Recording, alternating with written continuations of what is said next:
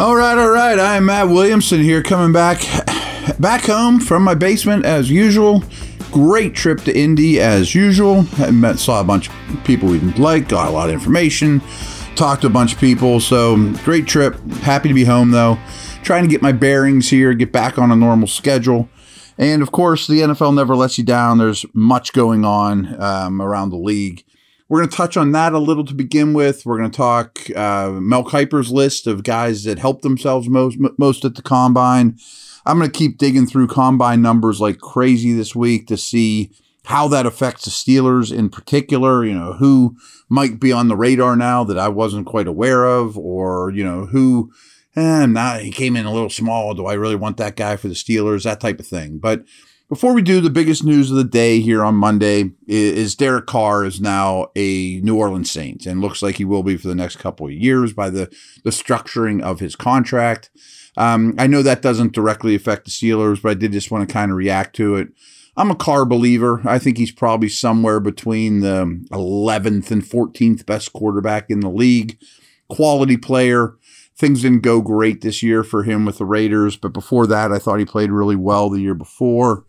Massive upgrade for the Saints, but I don't know that it puts them in the, top 10 in the league or anything like that. I mean, they're probably 15th in the power rank, but as it stands right now in that division, they're the best team on March 6th in the NFC South. There could be 4 new quarterbacks in that division. Who knows? Maybe Lamar ends up in Atlanta. Who knows what's going on with that? But I do think there's some ramifications around the league that I was told by good sources that the Jets' priorities were Rodgers 1, Carr 2, would settle for Jimmy if those two things fell through. Well, if you're the Jets, I mean, the big difference between rolling next year with Aaron Rodgers or Jimmy Garoppolo. So are the Jets better than the Steelers with Rodgers? I would say yes, or certainly in the mix. Are you scared of him if it's Jimmy, though? Not so much. So that's a big deal. Maybe there's a Rodgers shoe to drop that's happening any second now, and maybe the Jets told Carr, sorry, we're trading for Rodgers, but you are a consolation prize. Take the bird in the hand with the Saints. I don't know. But I do think there's some implications there. There's a little bit of rumblings that the Panthers might have interest in Rodgers, might the Raiders. I don't think. I do think there's a good chance Jimmy ends up with the Raiders. But I want to do a couple other things around the league I think that are interesting. Is this week is busy. Last week Combine, super busy. A week from now, free agency's already open, folks. So in between, there's a lot of roster movement. I bet there's a signing or two, like this Carr, deal. Maybe there's even a trade up to get to the first overall pick because you saw someone at the Combine that you're convinced of. So a couple of guys have been cut of late that I think should interest the Steelers. I think we talked about Bobby Wagner, and I would be very excited to add Bobby Wagner on probably not a 2-year deal. He was excellent last year. And the beauty of these guys is they don't affect your comp equation at all. So adding guys that have been cut does not hurt you in the comp pick game. So that's very important. Kendricks was released today by the Vikings. I've been a big fan of him. He's an off-the-ball linebacker. I've been a big fan of him. Here's the deal. I mean, his rookie year was 2015, and he's always played 750 snaps or more every season he's been in the league.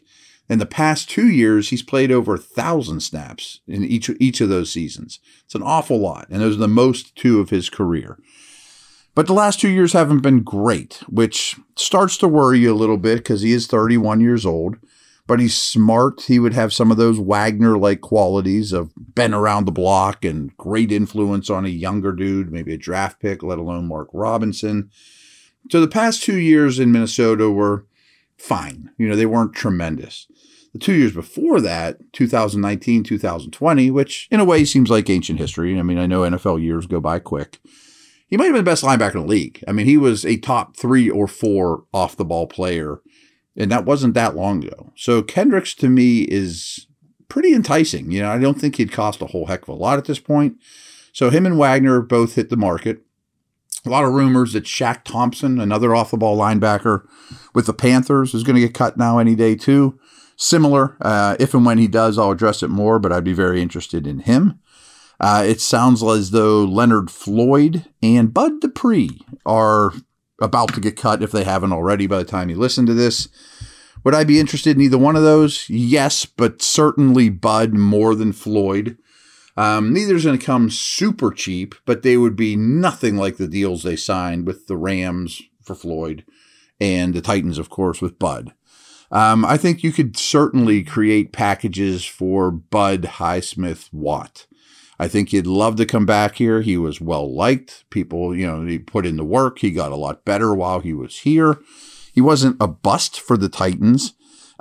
He's just really expensive and has had some trouble staying on the field. I mean, he got hurt here and never really played a ton of snaps for him. So in that capacity, in a very familiar environment, probably on a 1-year deal, if I'm Bud Dupree, I would be very interested in that. I don't know what exactly that number would be, but he would really solve that outside linebacker problem for this year. Kick that down the road and, maybe use a draft pick next year on a third outside linebacker. But it'd be nice just to scratch that off the list and not worry about it. And you could get that done today if you wanted. So those are just a couple notes from around the league.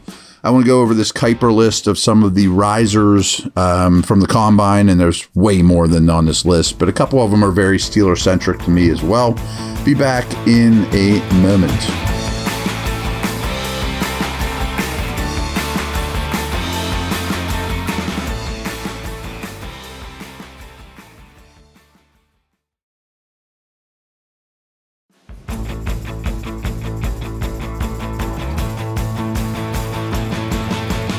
All right, here's Mel's list of biggest risers from the combine. Marvin Mims, I think, could be interesting for the Steelers. He's a 5'11", deep threat, fast, excellent vertical, excellent three-cone, wide out from Oklahoma. I probably should have said that. I would consider him a third round. I think that you're looking for big plays. I don't think receiver is a glaring need. But this is a guy I've become more and more fond of as this process has gone along. I think he'd fit in well, probably out of the slot, but more often as an outside deep threat. Kind of what they need, to be honest with you. Nolan Smith, I think we talked about him too. Because he was on the first day of the combine. Outside linebacker from Georgia. But did more homework on him. And I think he might be Lawrence Timmons, but a better tester. An elite tester. He came in at 238 pounds, but is very adept dropping into coverage, not just an edge pass rusher. This is a terrible comparison because he's such a phenomenal player. But a lot of people are looking for these Micah Parsons types now. I mentioned Timmons, Chad Brown did some of that. Where are you off the ball or you edge? I think Smith could probably do those things. That's too much of a projection for me to consider him at 17, I think. But he's a phenomenal athlete. He's a phenomenal leader, teammate, smart, all those type of things. So I think he'd be very intriguing. I don't know if he'd last a 32, but just as kind of a defensive weapon. So here's where I'm having some confliction because I just mentioned wide receiver is not a huge need for the Steelers, but Ohio State's Jackson Smith-Njigba would make this offense really potent. He might just be a slot. I think there's a lot of Keenan Allen, Michael Thomas there. But just, boy, is he good. They said that about Justin Jefferson. He's only a slot. Now he's the best receiver in the league and lines up outside all the time. He didn't run at the combine, the 40, and he probably won't run well. But as long as he's under 4.7, I know that sounds like a crazy number. Keenan Allen ran a 4.7. I have no problems whatsoever with Jackson Smith-Njigba's 40 time. He is historically good as a change of direction guy in terms of his short shuttle. 3.93 short shuttle is bonkers and a 6.57 three-cone. His change of direction and quickness is remarkable. He's big. He's unbelievably productive, just not this past year. By far the best route runner in this class and should adjust immediately to the league. The knocks on him are he hardly played last year because he was hurt. Not really his fault. And his 40 time, which is probably not going to be great. But you put him in the slot with the receivers the Steelers have. You'd have to use 17 to get him. I'm interested. It just depends how I'm torn if I would go that direction or not. I would never have said I want a receiver at 17, and it wouldn't be my first choice. There's no doubt about it. But at a minimum, he may have done enough that he's off the board at 17 and which drives another guy down to you, like this dude, Brian Brisset. I've talked about him a lot from Clemson. He only played 320 snaps last year. And again, he's had all kinds of off the field and not off the field is the wrong way of saying it. Unfortunately, his sister passed away before the season. So, and he's had injuries. But by all account, he did well in the medicals. I don't know that as a fact, but he ran a 4.87 or a 4.86 at 298 pounds. And he just reminds me so much of Cam Hayward. So I've talked a lot about Brisset. He's a winner for Mel. I totally get that. Stetson Bennett, the Georgia quarterback, was also a win for Mel. I don't think that matters for our case here. I think he went from a 7th-round pick to a 5th-round pick. Steelers might take a 7th-round quarterback. Those 2 7ths, right now, they only have 2 guys under contract. I doubt Bennett would be in that mix. He's a winner, quote, blah, blah, blah. I don't care that much about that. But he did perform better than I expected. Michigan's DJ Turner the burner. He had a 4.26 40. He's a better tester than football player, but he's not a bad football player. He's not just a track guy. Came in at only 178 pounds, but I was told he'll probably play around 185-ish, maybe as high as 188. I'm not real worried about his size. He's not ultra skinny. So he got down a little bit leaner to run a blazing 40, and he did exactly that. I am not considering him in the first round, though. 32 would be the first I would consider it, but probably have 6 or 7 corners still ahead of him on my board.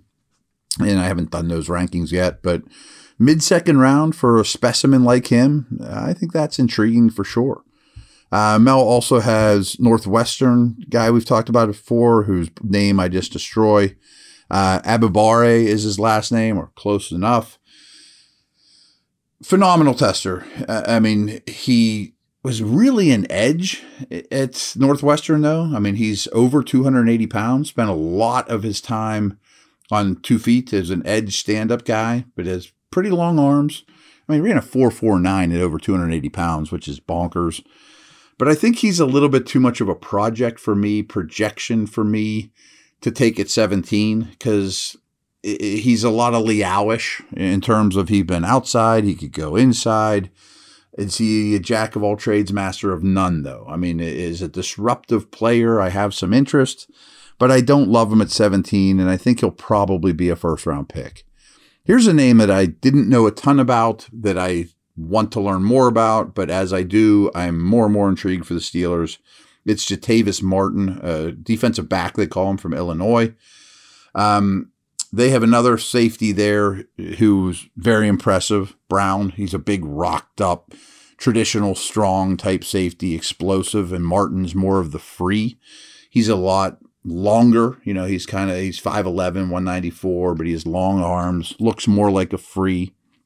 But as is the case with a lot of these dudes, he's also their top slot option. He's a big slot corner / free safety with a 44-inch vertical, an 11-1 broad jump, phenomenal 10-yard split. So all the explosive stuff is Martin. So on day 2, maybe even 4th round, I'm thinking this is a 3rd-round pick. I would love to add Martin to that secondary and just figure out what to do with him later. So, a really intriguing player. Last guy to bring up here is, we're going to talk a lot of tight ends going forward. And this isn't one that super interests me, but Will Mallory was a tight end from the U. And, he is a tight end from the U. And he had the best 40 of any tight end in this draft. Came in at 4.54. But he's not all that big. He's only 239 pounds. And I just don't think a move tight end like that is what the Steelers are after. But, he ran a 4.54. But Zach Kuntz from Old Dominion ran a 4.55. Laporta from Iowa, 4.59. Musgrave is my favorite tight end in this draft, 4.61.